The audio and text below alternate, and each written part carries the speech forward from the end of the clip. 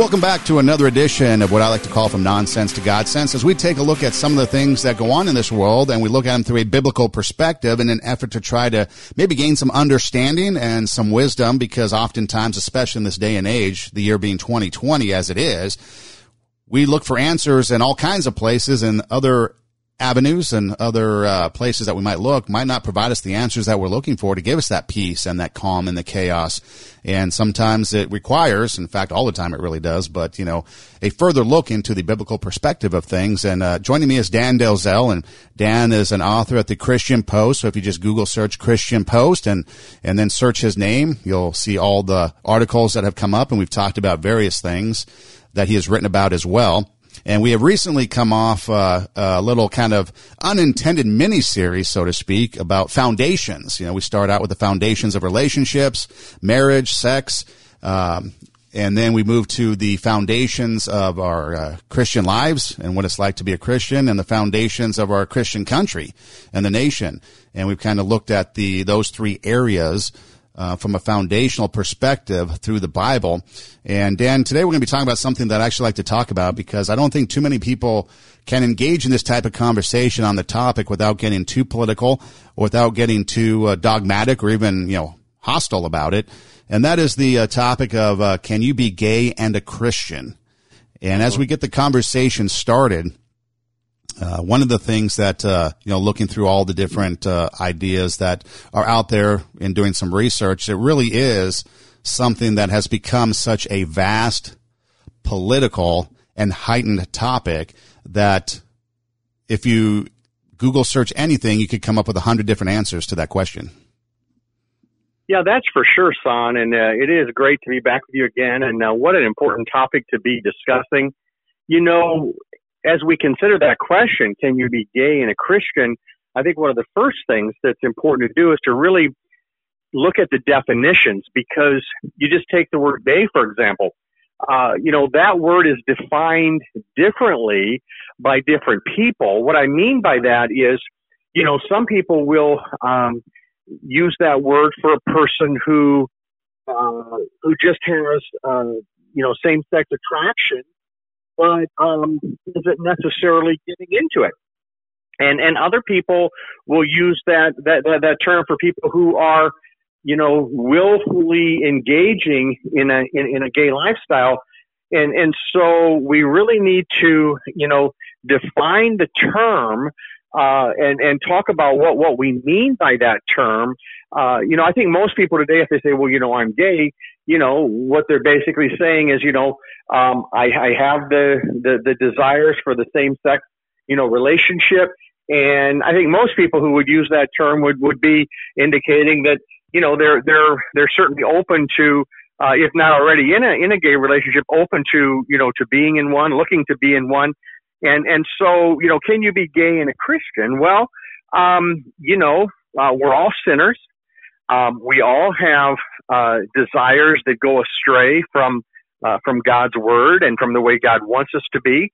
And so whether a person has a desire to hold a grudge or gossip or engage in fornication or engage in homosexual behavior, the Bible lists all of these as sins. I know one of the things we'll be talking about today is just, because a lot of people wonder, well, how can it be a sin, especially if it's just, you know, two people, and especially, let's say, if they're married. I mean, how could that possibly be sinful?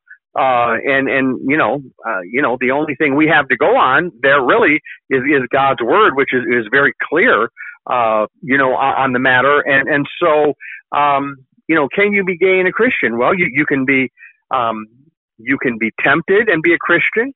You can have wrong desires and be a Christian. You can be fallible and imperfect and be a Christian. But what the Bible says is that in order to be a Christian, one needs to repent of his sin or her sin and to seek to turn from it, which is a very different thing than just willfully engaging in sin and just doing so as though that's that's the direction of my life let's say as a Christian, so I think we really have to get some definitions in place, and that can help us, I think, Son, as we start to wrestle a bit with that important question. One of the things that I think should be defined, because I think people put them in the same category, and that is temptation versus committing the act of sin. Jesus was tempted, but he never sinned. And so we get tempted every day. That doesn't mean we're doing anything wrong, because Satan will come and tempt us. And so for somebody in this conversation to have same-sex attraction or just sexual attraction towards anybody outside of marriage is one thing. That doesn't make you bad. Right. And I don't want to say it makes you bad, but that's not the sin. Yeah, I know what you mean. The sin comes when you act upon it. And so I think that's one thing when you talk about definitions that, we need to kind of put there on the table, because if people are tempted, that doesn't mean that you have done something, or that doesn't mean that you are in the wrong. That just means Satan's coming and he's attacking you. It's how you act. That's right, son. One way that I kind of like to put it is, no one chooses to have gay feelings. In other words, I don't think, somebody wakes up one day and just all of a sudden says, "Hey, I think I'm going to be gay, or I want to live as a gay person." But what people do experience are these desires that many would even call unwanted. And especially if they're being at all ridiculed or singled out because of it. But whether they're wanted or not, they come from somewhere. And so the real question is, do they come from God?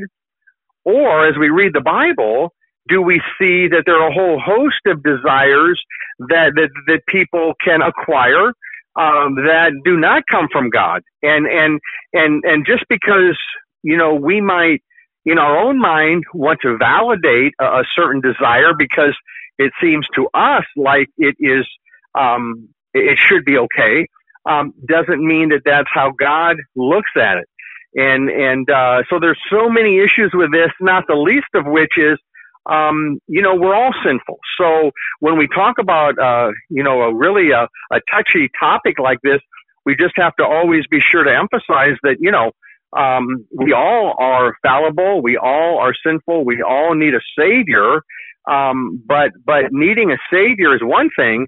Defining sin and the life that God has for me is another. So, I think those are some other important factors. Yeah. One of the things that, cause I have done a lot of reading and a lot of, research, if you want to call it that, on the topic, because it's something that has been in the mainstream of Christianity, the church, politics, for a very long time now.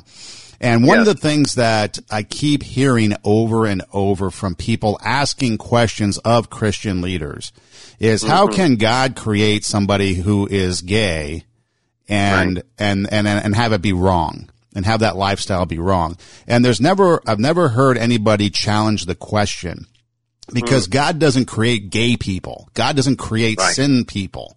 We are born into sin. We are conceived in sin because of what Adam and Eve have done.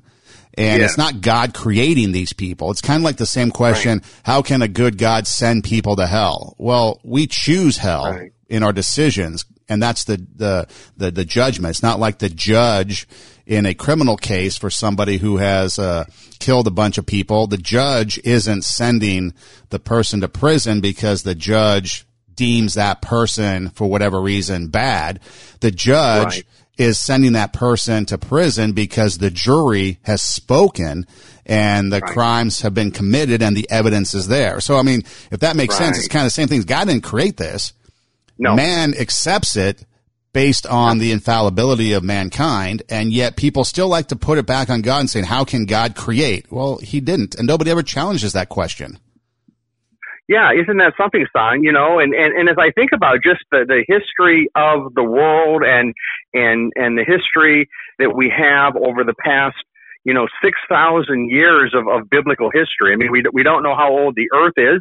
The Bible doesn't tell us that, but it does tell us that Adam and Eve were created about 6,000 years ago. We know that because of the timeline and the ages that were given of their children and all the subsequent generations. So 6,000 years ago, God created one man and one woman.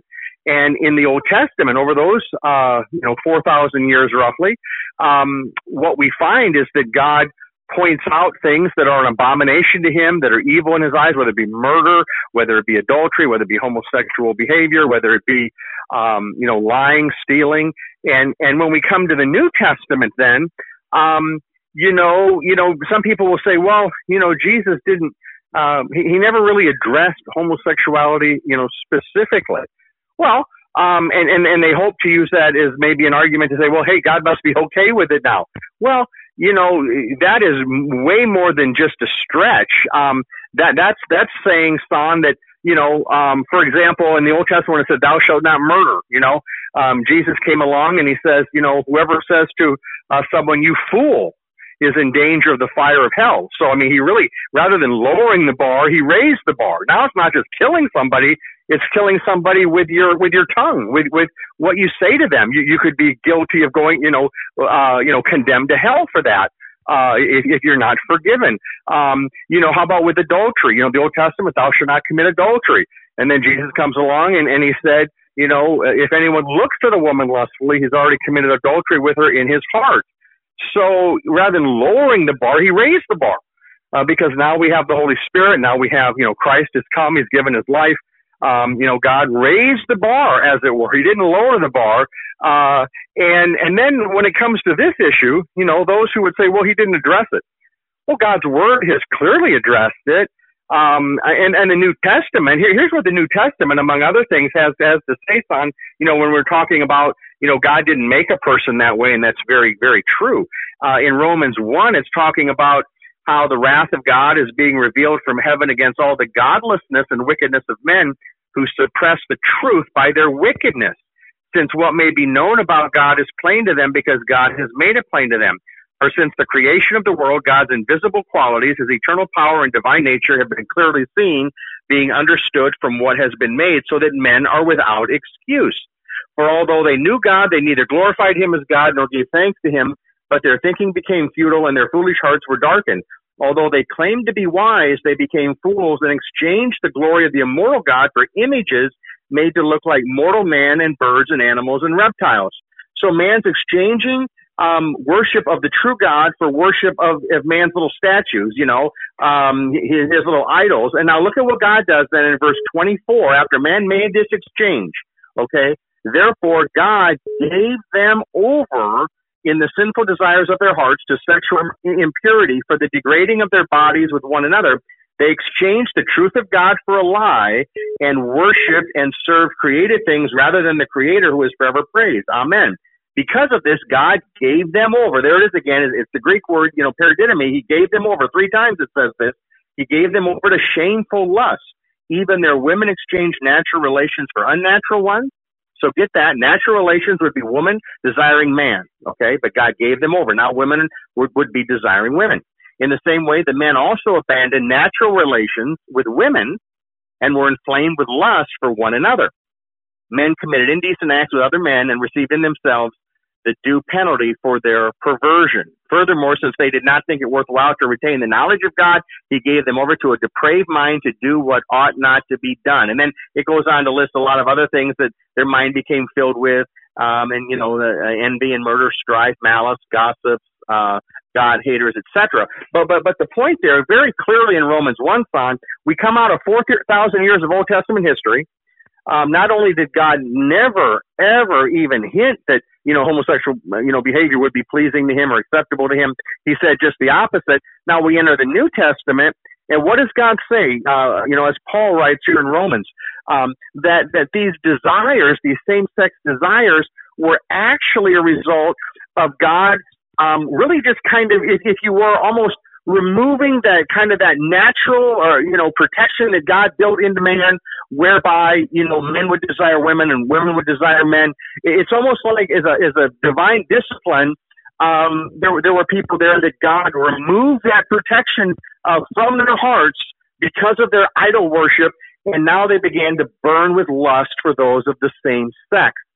So it is definitely something that is a long way from God's will. It was actually a divine discipline, if you will, or punishment. Now, I want to be very quick to add, Son, that doesn't mean that, everybody today, whether it be, 1% of the population, personally, I don't think it's 2%, but you got different figures, in there that people will state. But let's just say it's 2% of the population, that has same-sex desire.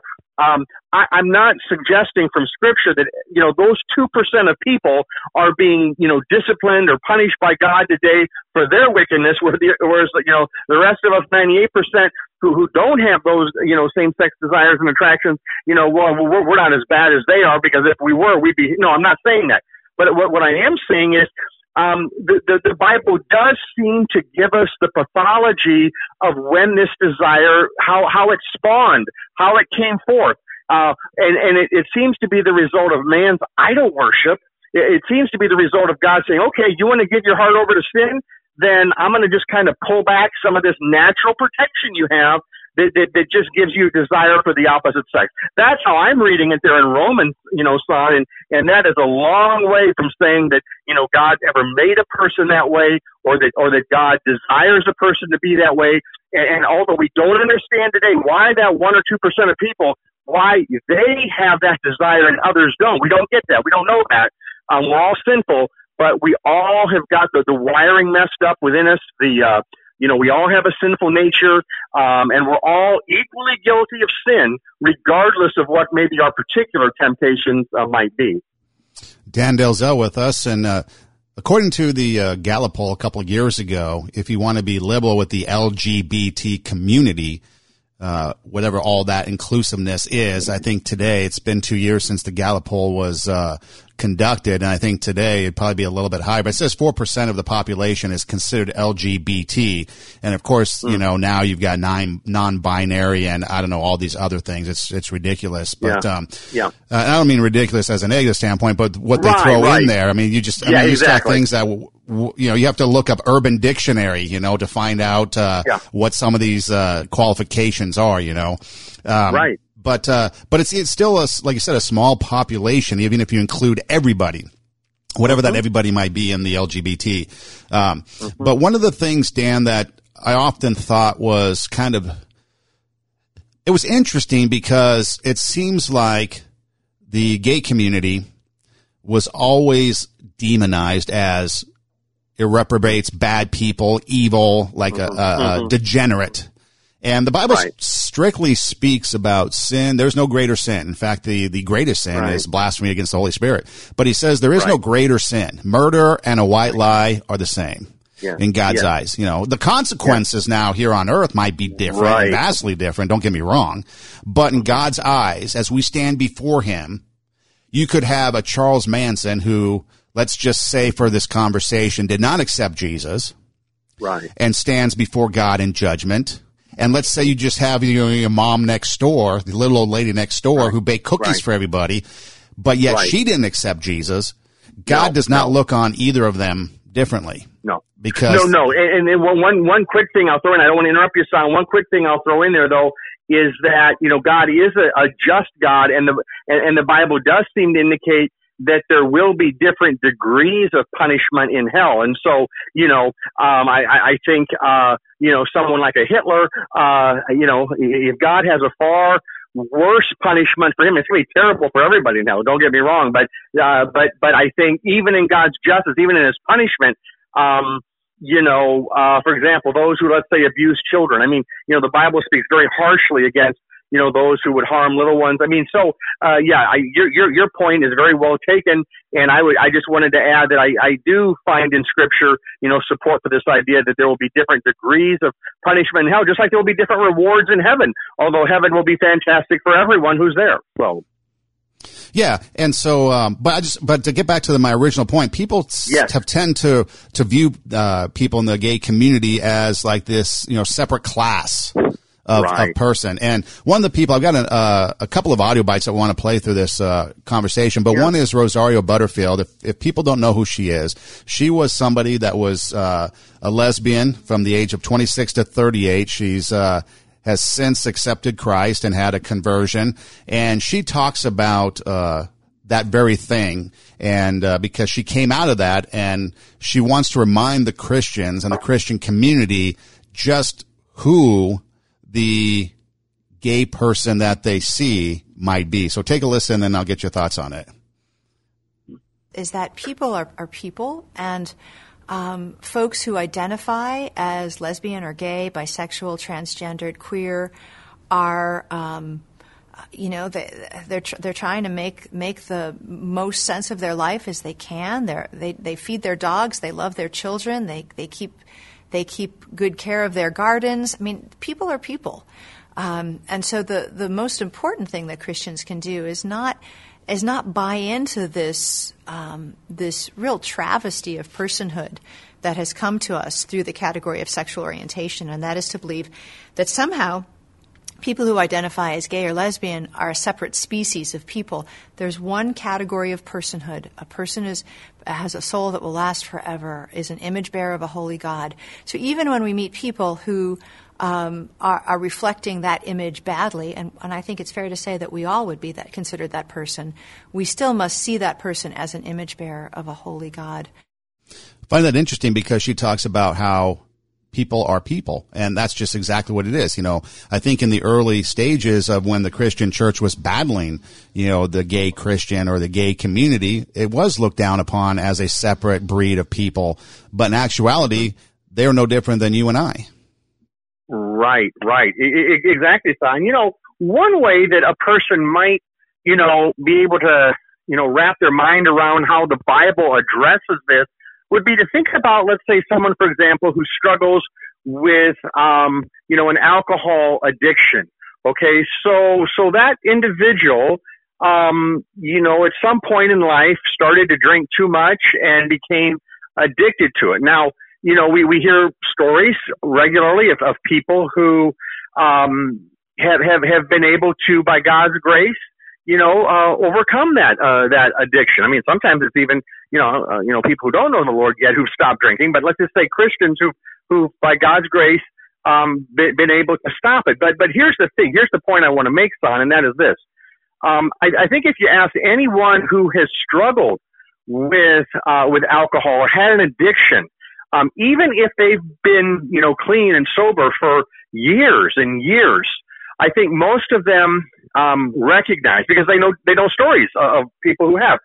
If you fall back into it, you take that one drink, and you could just be, back into a full blown, relapse in no time. Now, why is that? How can a person go for, years, let's say, and then all of a sudden, just with just a very, light amount of alcohol, let's say, be right back into it? And here's the way I would explain that biblically. For the Christian, Son, we all have a basement room in our soul, as I like to call it. It's called the sinful nature. And there's nothing good that dwells down there in the basement. Where we want to live is in the living room and in the upper, levels of the house with Jesus, hanging out with Him, enjoying His presence, keeping our eyes and thoughts on Him. The basement is not where we want to go. That's where all the sinful desires are at. We don't have to live down there. Our heart doesn't have to dwell down there. But here's the thing. For the alcoholic, okay, even though maybe they've gone decades without taking a drink, there is that particular thing for them that they could very easily be right back into it. And so it's not so much that you would talk to them about like, somehow now like just, leaving that and you're never going to have that again. It's more like your new life does not involve that, but you're always going to be susceptible to it. And I think, people with same-sex attraction would say the same thing. Even those who have, by God's grace, resisted by and large and said, no, I'm not going to give in to those desires going forward. I don't believe that's God's will for me. I don't believe that's God's will for anyone, but certainly not for me, as a Christian. And yet, I think what they would recognize, Son, is that it wouldn't take much to maybe trigger them to want to go back down there into the basement and give into that desire. And if they did, they would be right back there where they were. So, I think people want to just have this really nice, clean break. Well, I used to be this, I'm no longer that. Well, praise the Lord. But what we have to realize is that as a human being, and that's what I got out of her comment, that we're all humans. As a human being, you still have weaknesses. Even if you're a Christian, you still have weaknesses. Your flesh is weak. Your sinful nature is rotten to the core like everybody else's. And why some people, son, have had that struggle where many, many more have had, let's say, an alcohol addiction. There are others with a pornography addiction. There are others with, a gambling addiction. I mean, so I think wherever a person has struggled, wherever a person has been defeated in their life by that thing that is not of the Spirit, but it's of the flesh. It's not from God.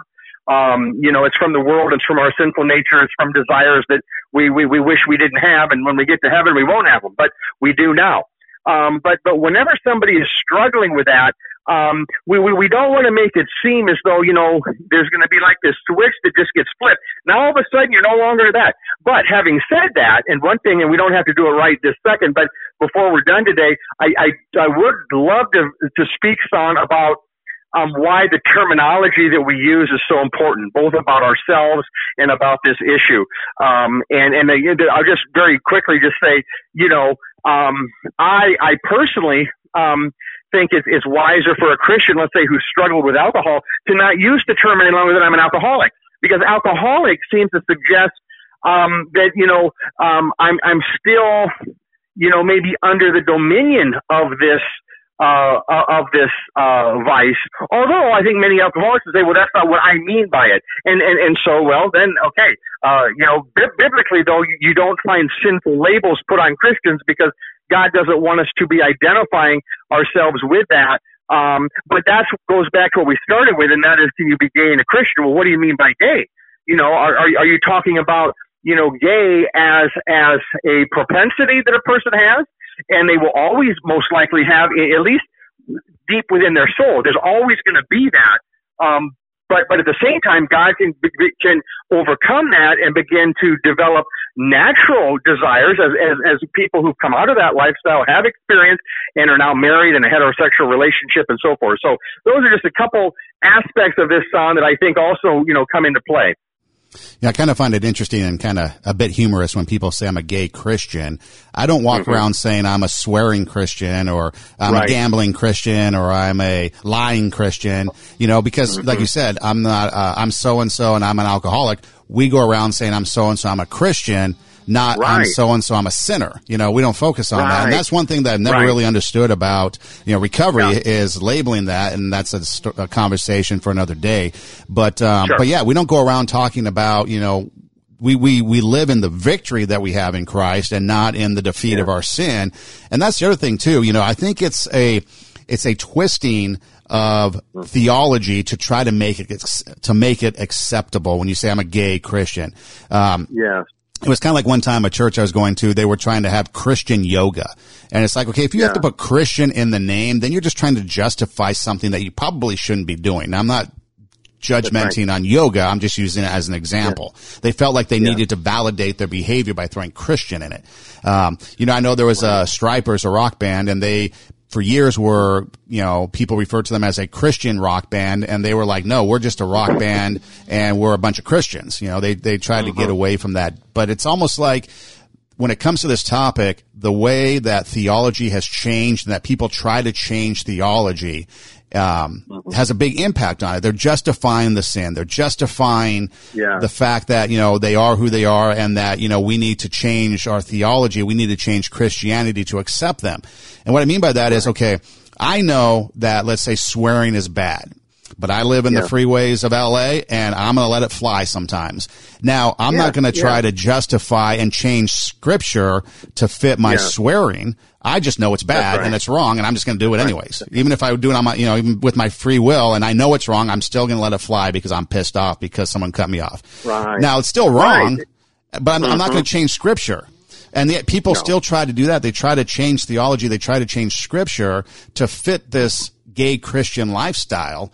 And I think that also is very problematic, and it leads to confusion, and it leads to acceptance of something more so than what there should be.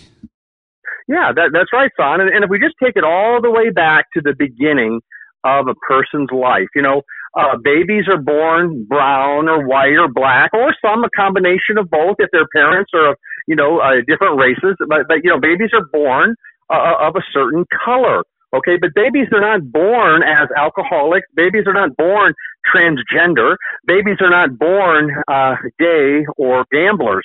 Okay, what we're seeing in the whole transgender movement is that there's this push now for young children who experience this gender dysphoria, as many children go through little spells of that. There's this push to try to affirm it and then begin to guide the children in the direction of hormone therapy and then ultimately surgery to alter your body.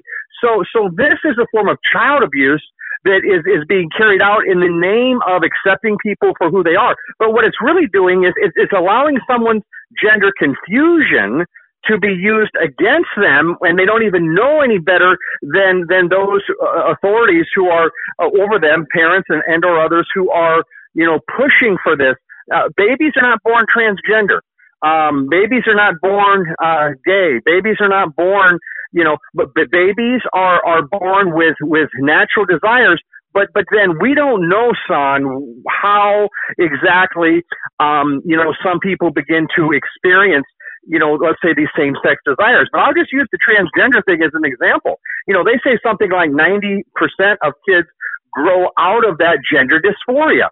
So maybe there's a little boy who kind of is playing with some girls' dolls or something, or a little girl who kind of seems like a tomboy and, wants to dress in boys' clothes or whatever. Okay, well, we live in a day where you've got some people who are out of their minds, who are now taking that as a signal, we need to transition this child to the other gender. Okay? It's absolute abuse.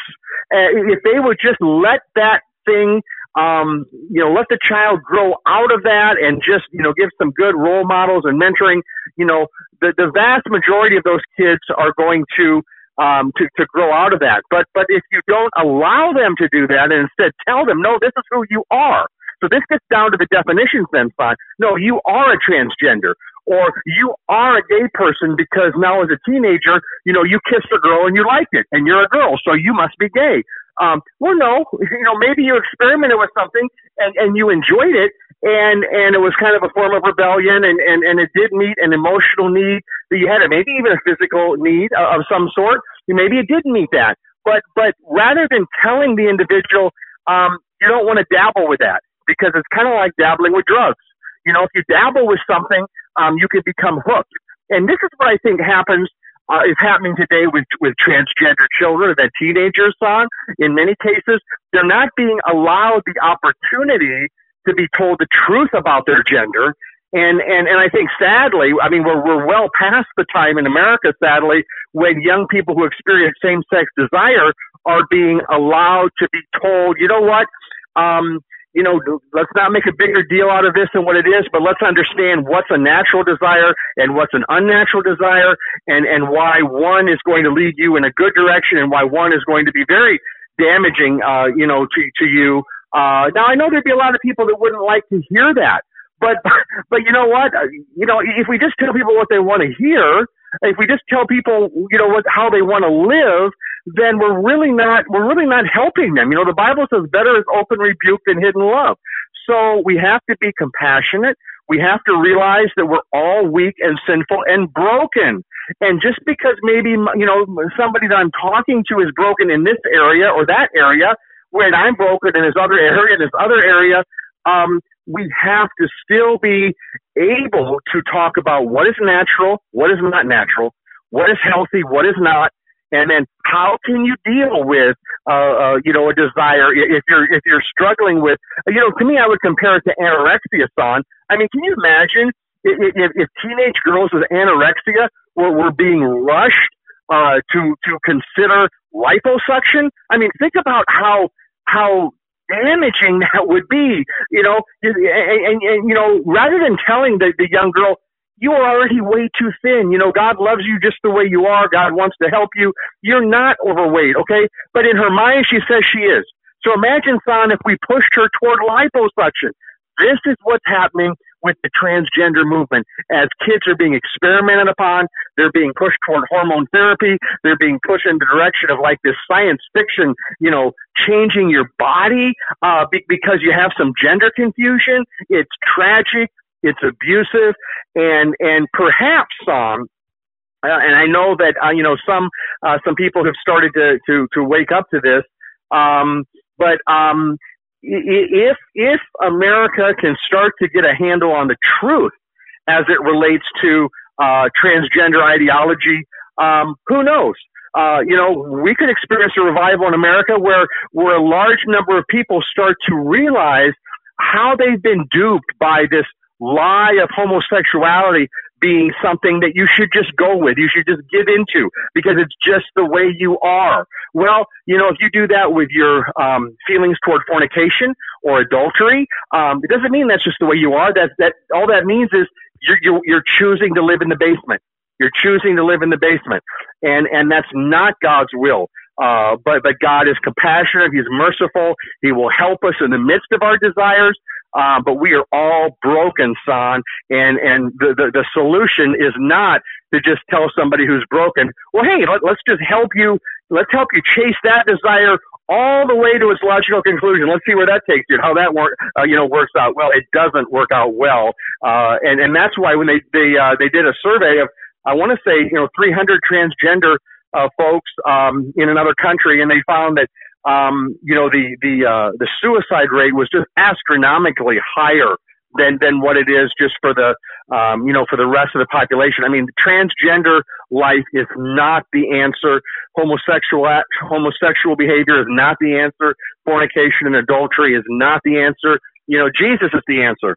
And if a person has to live life fighting the struggles of the basement room and one day end up in heaven where there is no basement room in your soul, that's a very small price to pay to get through this life with Jesus, rather than just say, hey, I'm going to go with the flow because it feels good, and nobody's going to tell me how to live. Yeah, there was an LA Times sports writer out here years ago, and he disappeared for a little bit, and then he came out as transgendered, changed his name and everything, and started to talk about it a little bit more. And he came on a radio station I was working at, and talking about his coming out and his transition. And then a few months later, he took his own life because the struggle is there. And what people don't realize, I mean, it's like you said, with any addiction. We don't let people just sit there and, we fight drug addiction. We fight alcoholism. There's gambling anonymous. So we fight these addictions, but yet for some reason we want to push somebody into something that is, maybe a struggle for them. That's not exactly what they're going down. It's like we have influences, right? And we're going to listen to people who are influencing us, and all those influences on us going to be positive or negative. And when we listen to the negative influences, there's going to be a dramatic effect on our life. Now, one of the things, Dan, that I think people argue is that they take Scripture, and I've talked about it earlier, that they take Scripture and they want to twist it to fit their narrative. They want to change it so that they fit and approve of what they do in their lifestyle. And then other people say that the Bible is strictly condemnation, and that it's designed to, find flaws and to condemn us.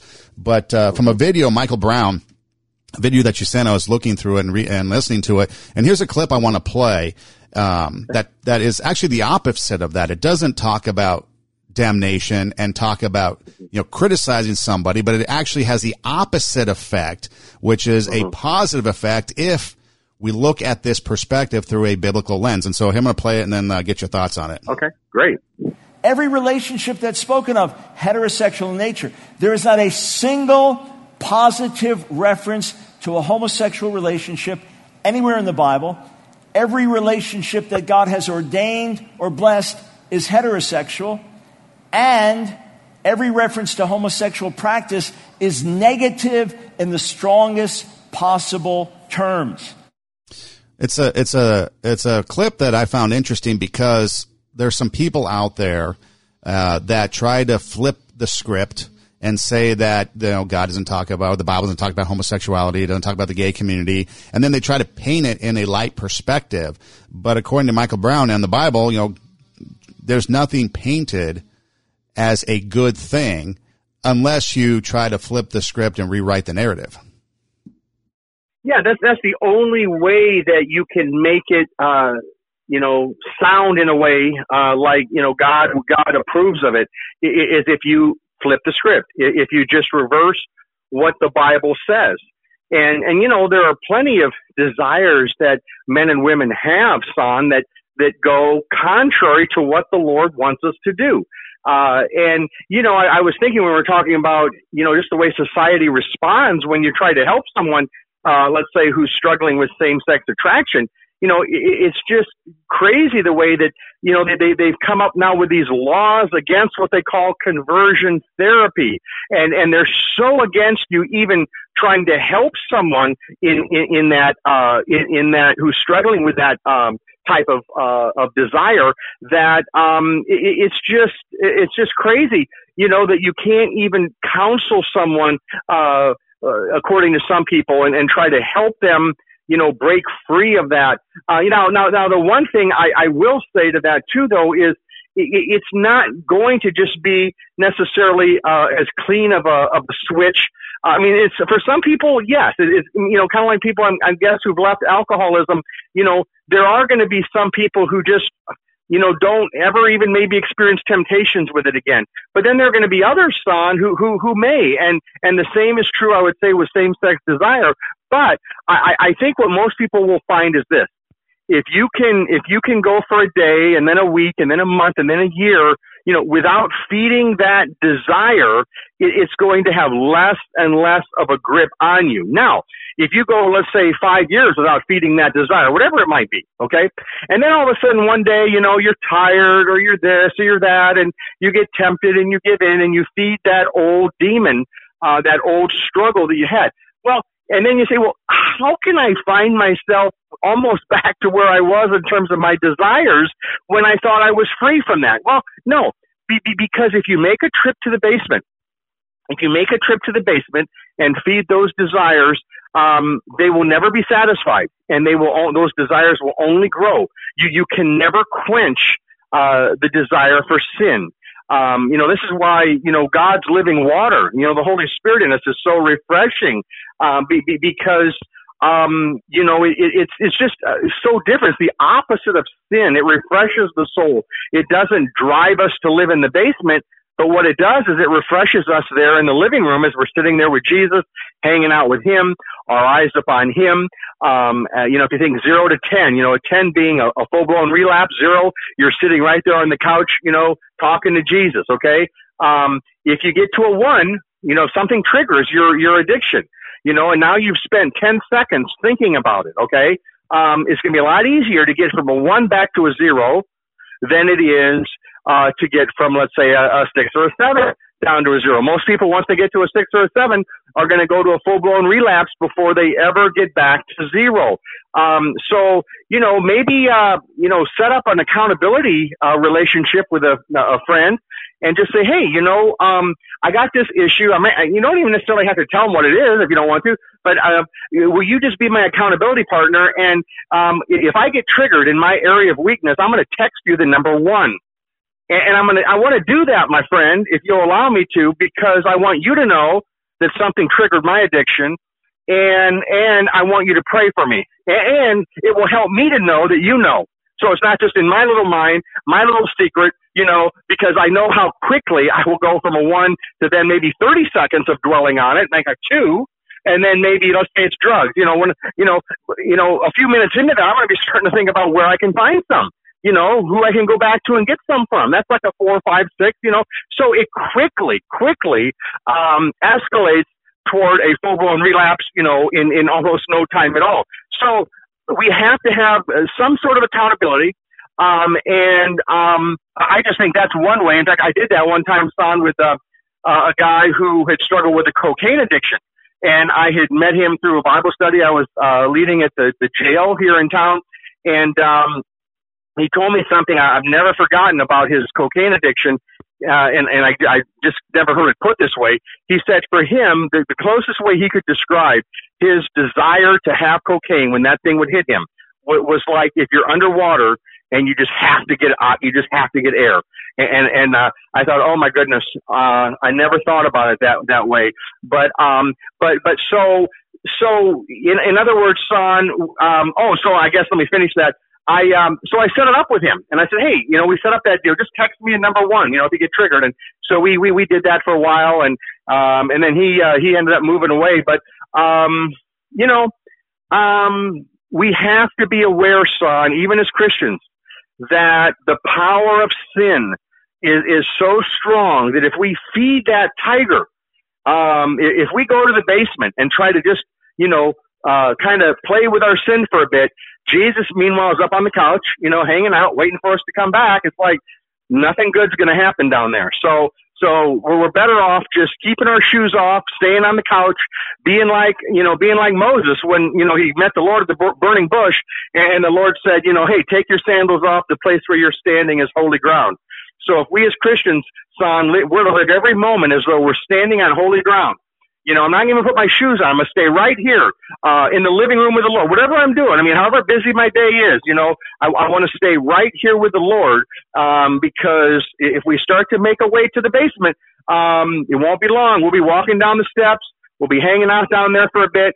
And, that's the struggle, the conflict between the spirit in us and the flesh. And it's a daily battle.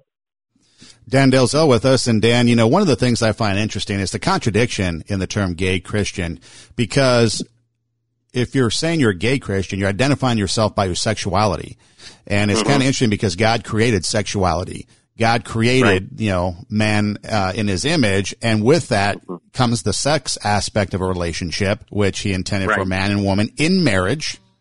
And part of that also comes with the reproduction aspect of it, to have children, be fruitful and multiply. And so there's all these things in there, but we don't identify ourselves, at least I don't, as a heterosexual Christian, or I don't identify myself by my sexuality. I identify myself by my relationship with Christ. And so I find it interesting that the people that call themselves gay Christian are actually identifying themselves by their sexuality. So logically speaking, it would seem kind of oxymoronical to call yourself a gay Christian, because what's first? Are you identifying yourself by your sexuality, or are you going to identify yourself as your identity in Christ? Yeah, that's a very good point, son. And here's the thing. To go to your great point there, the Apostle Paul was so identified with Christ that it was almost like, he was no longer about self at all. In fact, even, his name, as we know, changed. He went from Saul of Tarsus to the Apostle Paul.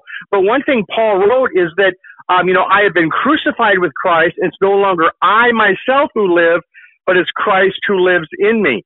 And so the life of sanctification for the Christian is the life of Jesus being lived in us. He says, I am the vine, you are the branches. If a man remains in me and I in him, he will bear much fruit. So if I were to put it very simply, if somebody said, well, how do I live the Christian life? One very simple way that we could answer that, and this is very biblical, but we could just say, learn to say no. Because the Bible tells us that it's the grace of God that teaches us to say no to ungodliness and worldly passions, and to live self-controlled, upright, and godly lives in this present age. So what does that mean, son, to say no? It means that when we're sitting in the living room, there in the chair, or in the sofa there, sitting there, and we're with the Lord, okay? And we start to get a tug to make a trip down to the basement, okay? To say that word of gossip, to take the Lord's name in vain, to give in to that, sinful sexual temptation, whatever the temptation is, okay? When we get that urge to get up off the couch, the first thing we have to do is put our shoes on, and so keep your shoes off, stay at a 0. Well, I'm already at a 1 or a 2. Okay, well, you are where you are. You're 30 seconds into your trigger, but it's going to be a lot easier to get from a 2 down to a 0 than it is from a 5 down to a 0. Because if you hit 5, my friend, you and I both know you're probably going to go to a 10. You're going to be in that basement. Lord's going to be up in the living room, and we'll just have to wait till you come back, because So that's the thing, son, about the Christian life. If we will say no, if we will not give in, Jesus said, watch and pray so that you do not give in to temptation. The spirit is willing, but the flesh is weak. So the flesh wants us in the basement. See, the flesh, the only way the flesh can get its power and its fix, okay, is in the basement. The flesh does not get a fix in the living room. Okay. The only thing that happens in the living room is peace and joy and the fruit of the spirit and contentment. And you're not, struggling with your addiction and everything. And this is what's so diabolical about these laws against conversion therapy. I mean, basically what it's telling people is, no, you are now required to live in the basement. And we're going to make it illegal for somebody to teach you how to sit on the living room couch with Jesus. We're going to make it illegal, no matter how compassionate they might be, no matter how non-judgmental they might be, no matter how much they just might want you to be free from that thing where, as Son said, you're making that your identity. Now I'm a gay, whatever, gay Christian, gay atheist, gay this, gay that. Okay, rather than making that your identity, we're going to make it illegal for somebody to teach you how you can stay out of the basement. And I'll tell you, Son, anybody by God's grace can do it. Anybody by God's grace can live. That's why there's victory, and that's on why terminology is so important, and why I would never encourage a Christian who struggles with same-sex attraction to refer to to even refer to yourself as gay any longer, because I would not look at that person from a biblical perspective as being gay, even if they said to me, you know what? I battle same-sex attraction every day. I'm a believer in Jesus, and I'm by His grace, seeking to live, a celibate life, and hopefully, maybe begin to have some desires for the opposite sex. But in the meantime, even if they said that, Son, I would never in my mind think, well, that's a gay Christian, because gay really needs to be reserved for those who are embracing what that life is, and the Bible says that life is a life lived in the basement.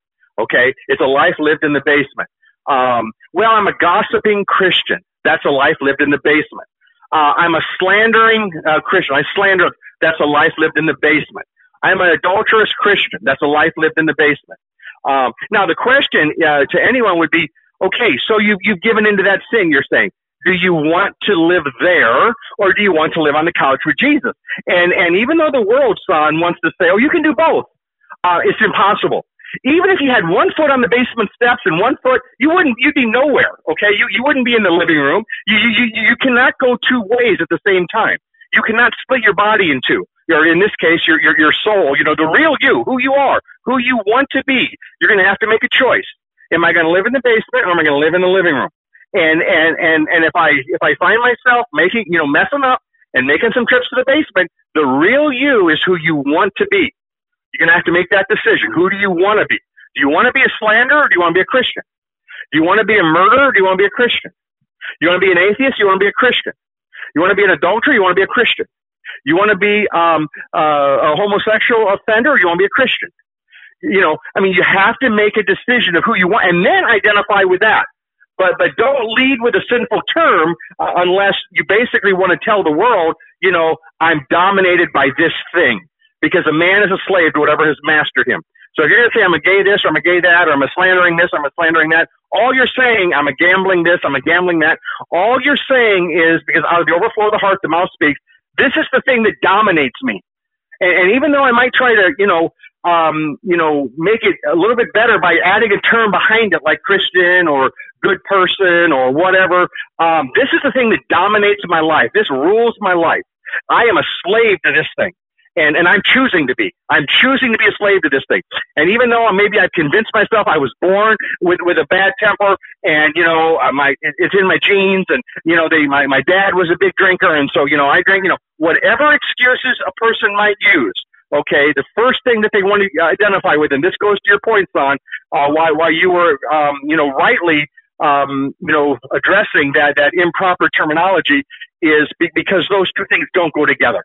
They just, saying I'm a gay Christian is like saying, I'm a Christian Muslim, or I'm a Buddhist Christian, or I'm a Christian Hindu. They're incompatible. Okay. They are not compatible. So make the choice, and then whatever you want to lead with, If you want people to know what your dominant thing is, then lead with that. You know, if it's gay this, then that's your thing. If it's Christian this, Christian that, then that's your thing.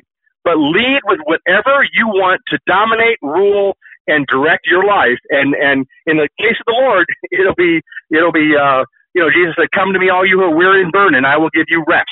So if you want rest, my friend, it's in the living room. It's not in the basement. And we're all guilty of having gone there, many times. But the Lord says, "Come to me." And that's the call on our lives today. Dan, I want to play one more clip from Michael Brown and get some thoughts real quick. Hold on. Sure. To the contrary, to use the Bible to say that God ordained marriage to be the union of a man and a woman, to use the Bible to say that homosexual practice is sinful, to use the Bible to say that God did not design a man to be with another man or a woman to be with another woman, that is not to misuse the Bible, that is to properly use the Bible. And if we do it in the love of God with tears reaching out to all and offering them new life in Jesus, then we are rightly using the Word of God.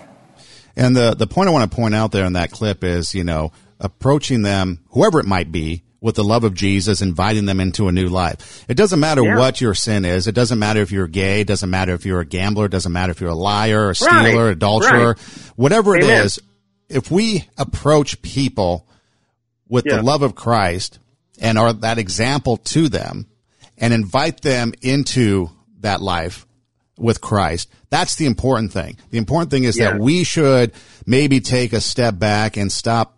Now, it's important because I know there's a lot of denominations and church religions and church bodies that, we need to fight with. For example, we've got the churches here in California being shut down, and there's some pastors stepping up and saying, no, we're going to open churches. So there's sometimes we do have to fight.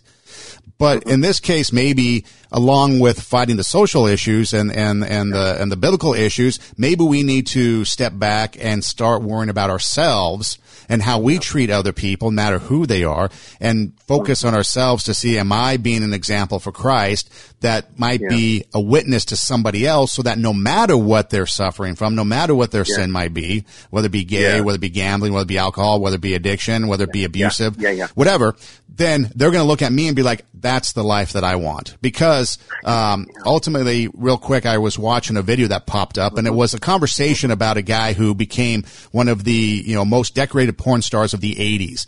And people, wanted to be him. And he was telling the story about how it just basically drained him. It just, to the point of suicidal thoughts. I mean, so what the lifestyle that he was living, that people were glorifying and that people wanted to be like, was the very lifestyle that was killing him inside.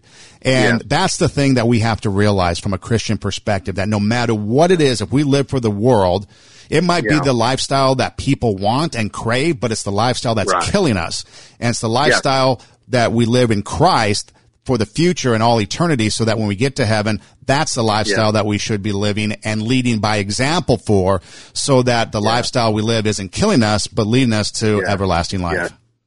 Yeah, I tell you, that's beautifully said, Son. And what I thought of when you said that is, one thing that I think can help us to have that compassion for anyone struggling is to think of it this way, okay? Everybody right now is really in one of three locations. They're either, in the living room, living on the main level with the Lord hanging out, maybe in the kitchen or, the bedroom or the den or something like this. Or they're in the basement, they're feeding their flesh, they're going against their conscience, against the Bible, and they're trying to keep one foot up on the main level, but they keep running back down the basement, those are two spots. So one would be, a Christian who's giving into temptation. One would be a Christian who's just enjoying God's presence and peace and not going against their conscience and the Word. And then the third group would be those outside the house who are not yet in Christ. So they're not saved. They're not in God's house, His tabernacle, So one thing that can help us have compassion, I think, for people is, whoever we might be thinking of or talking about, whether that person is, let's say, outside the house, or whether they're maybe just living in the basement, but they're a professing Christian. And so, it's not our job to judge, their heart, but it sure seems like they're struggling with something. But wherever that person might be, okay, if we can look at that person's son, and in our heart, honestly see and believe that we are just as guilty of sin as them, and that we don't have anything we can say or think that would put us above them in any way, because the only holiness or godliness or good in us is from God. We can't take an ounce of credit for it.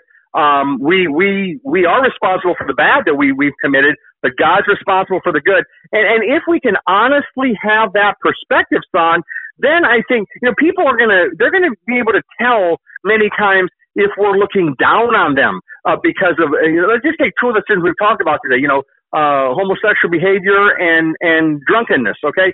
So if a person is engaging in one of those things, let's say, and let's say maybe they're either outside the house, they're not yet in Christ, they're not born again, saved, redeemed, justified, and forgiven, they're not a Christian yet, or they're in the basement, and it's somebody that we really think is a Christian, but now they're really, they're struggling with this thing and fighting, and it's just like, this is not, they're torn, and you would be torn in that situation, because, nobody in the basement's happy. Nobody, because the only way, you can live outside the house and get into sin and be a lot happier than you would be as a Christian, who's living in the basement. You won't be happy at the end, when you meet the Lord, but you will not be happy in the basement. No Christian ever is.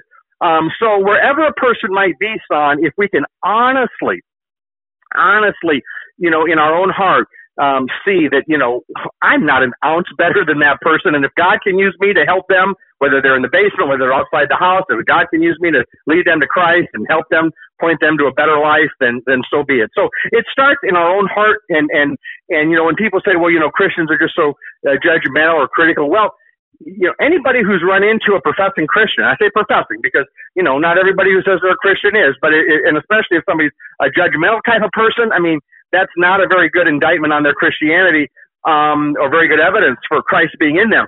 But, be that as it may, there are, it can happen. It's just not something that, that people need. God hasn't treated us that way. We have no right to look down on anyone, no matter where they're at, outside the house, maybe they're in the basement, maybe they fell into something that, they used to give into and now they're back into it, and we're just as guilty of sin. So we have to approach people that way, son, and with God's grace and love, and there's victory in Jesus. And so, it's exciting to just be able to talk with you about this, son, because, you and I certainly, we don't have all these things mastered, or we don't know all this 100%. But what we do know 100% is this: Jesus is our Lord and Savior. Jesus died for our sins. Heaven is our home. And some of these other areas, we're just trying to help people the best we can. And we've still got a lot to learn, but we know that Jesus, that He forgives everybody who comes to Him, and He gives eternal life to everybody who comes to Him. And that's where it's at right there, today, tomorrow, and forever. And so, Dan, as we start out the conversation, the question was, can you be gay and a Christian, or can you be a gay Christian? And through the conversation that we've had, what would the simple answer be? I would say that a simple way to answer that would be this, son. A person can struggle with temptation. A person can have desires that are not from the Lord, and certainly be a Christian in the midst of that struggle, no matter how long that struggle goes, even if it's their whole life. He or she finds that this struggle is just a daily battle. Okay.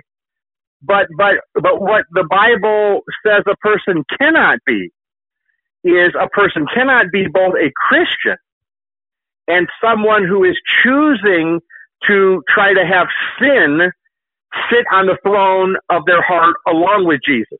You have to choose. So on one hand, no, you can't be gay and a Christian.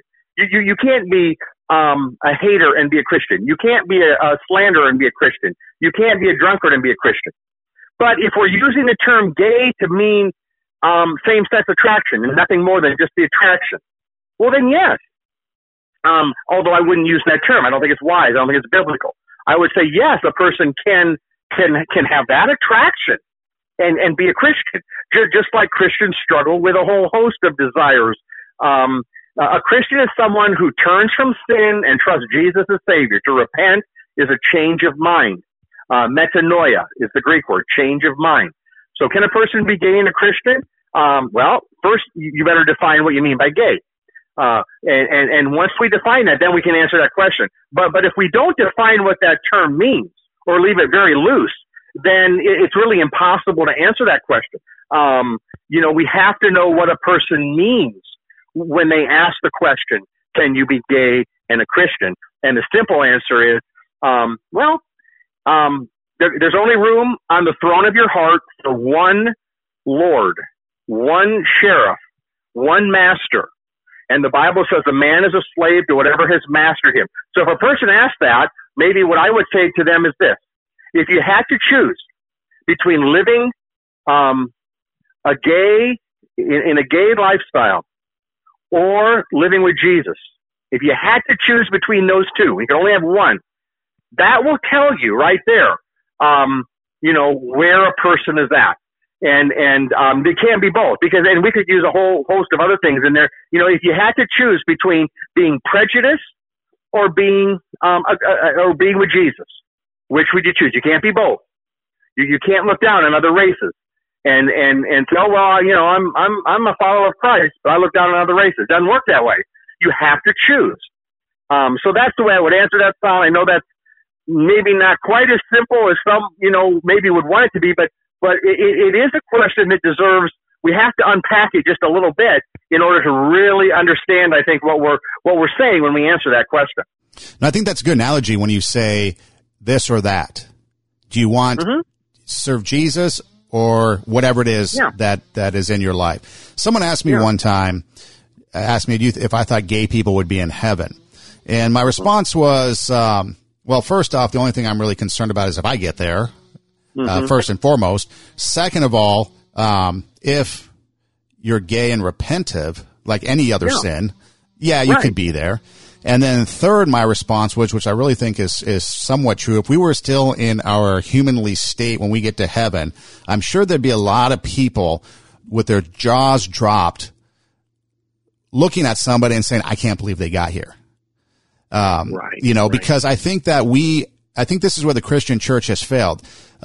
Sometimes in a lot of things that we do is we set the hierarchy of sin, the hierarchy of religion, the hierarchy of, people would think Billy Graham is more righteous and more of a Christian than, let's say, our next door neighbor. Well, he might have done more, and going back to what you talked about earlier, his rewards might be greater, but as far as a righteous Christian, it's the same. Jesus, God looks at sin the same just as much as he looks at a righteous person the same. The result of rewards and damnation might be different. The consequences might be different, but I think God looks at them at the same. Would I be wrong? No. That's right, son. And to back up what we're talking about here in 1 Corinthians 6, beginning in verse 9, it says, do you not know that the wicked will not inherit the kingdom of God? Do not be deceived. Neither the sexually immoral, nor idolaters, nor adulterers, nor male prostitutes, nor homosexual offenders, nor thieves, nor the greedy, nor drunkards, nor slanderers, nor swindlers will inherit the kingdom of God. And that is what some of you were. But you were washed, you were sanctified, you were justified in the name of the Lord Jesus Christ and by the Spirit of our God. So these labels, son, are only given to people who are unbelievers, not to believers, but to unbelievers. But Paul says, this is what some of you were. So let's say you have a Christian today who, falls into one of these sins. It doesn't mean that person is no longer a Christian, but it just means that Christian is going to be incredibly miserable the way David was when he committed adultery with Bathsheba until he repents of his sin. And if he doesn't repent and just throws his life into that thing, that sin, okay, then what he's saying is, this is my identity. This is my identity, and the Bible says you cannot have both identities. You cannot have an identity in Christ and then also have sin on the throne. And that's why the Bible says this is what some of you were. So the moment we come to Christ, those labels, those old labels fall off us. we're not that anymore. And anytime we revert to the old life and make a trip to the basement, that doesn't mean now that all of a sudden now we're no longer a Christian. It just means that, we messed up. And that's why we're so miserable. And if we can live in the basement, here's the thing, son. If a person can live in the basement and not be miserable, what it most likely means is they're not in the basement at all. They're outside the house. Okay? They're not in the basement at all.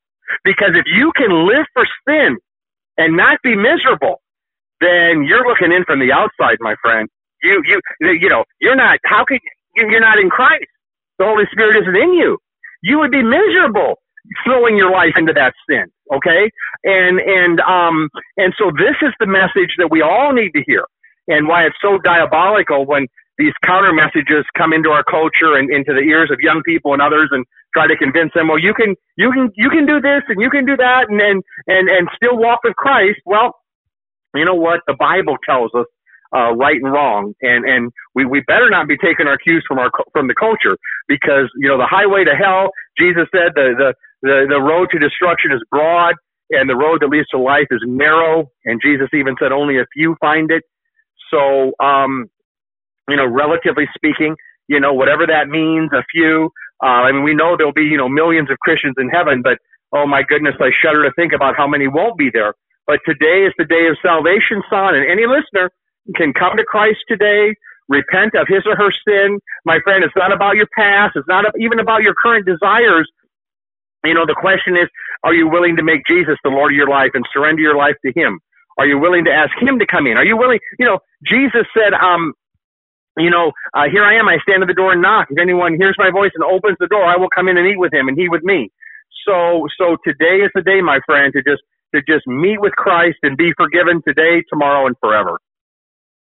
And that's the thing to remember. The ultimate thing is that we need to remember that there's nobody perfect. We've all sinned. We all fall short, and we need Jesus. And without Jesus, we're in a world of trouble.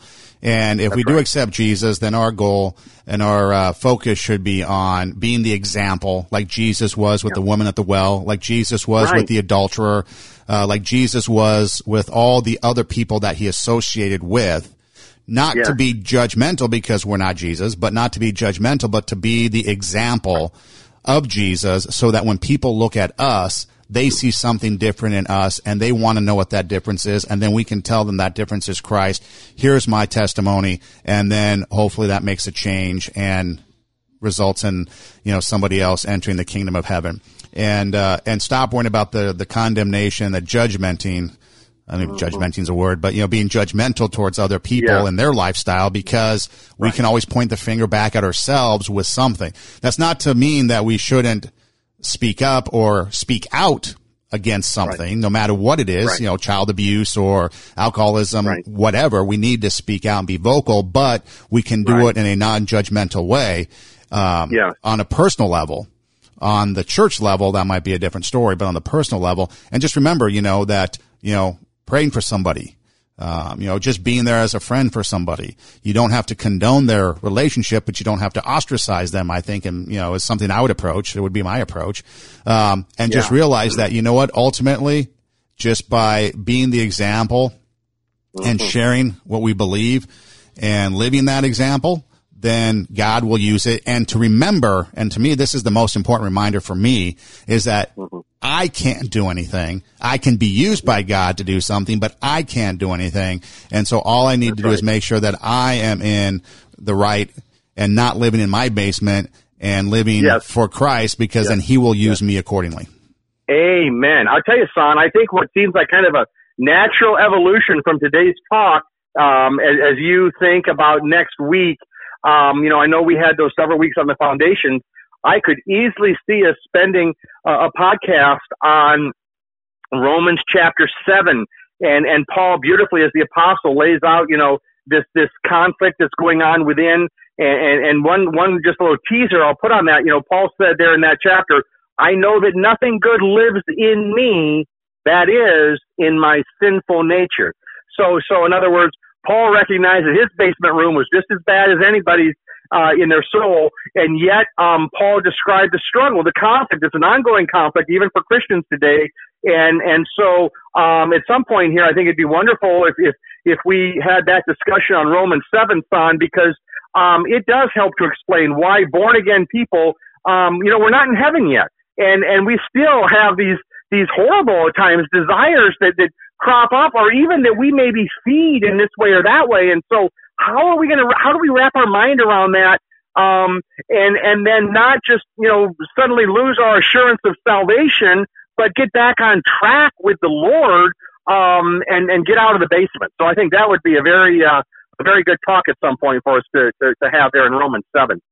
And one more thing, and you can correct me if I'm wrong here, but one thing we have to remember is that too, if, we repent and God forgives us, we need to forgive ourselves. Oftentimes we beat ourselves up over things God has forgiven us, and that makes our lives even more miserable. And so again, no matter what it is we're going through, if God has forgiven us and we've repented from that, then we need to forgive ourselves, because there's no point in us beating ourselves up over something that God doesn't remember.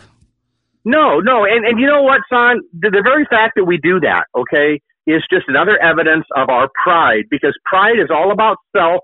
Pride is either, oh, look how great I am, or, man, I don't know if God could forgive me because I'm so terrible. But either of those, the one seems like it would be more humble than the other, but actually they're both forms of pride.